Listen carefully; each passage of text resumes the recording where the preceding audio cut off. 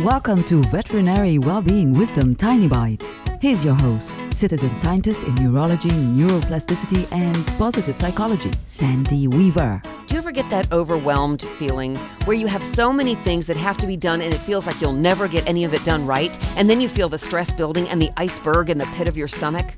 Stop. That is your brain on overload, completely forgetting in that moment how to cope with life. You can take over for your brain.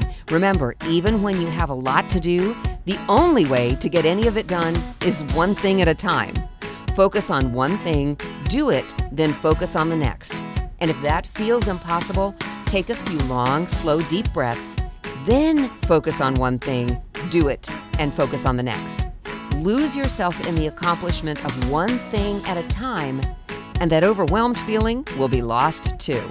For tools to create more success in your life, visit centerforworkplacehappiness.com. Want more tiny bites of veterinary well-being wisdom? Subscribe to the podcast and share it with your friends. And there's lots more at centerforworkplacehappiness.com. Here's to your well-being, one tiny bite at a time.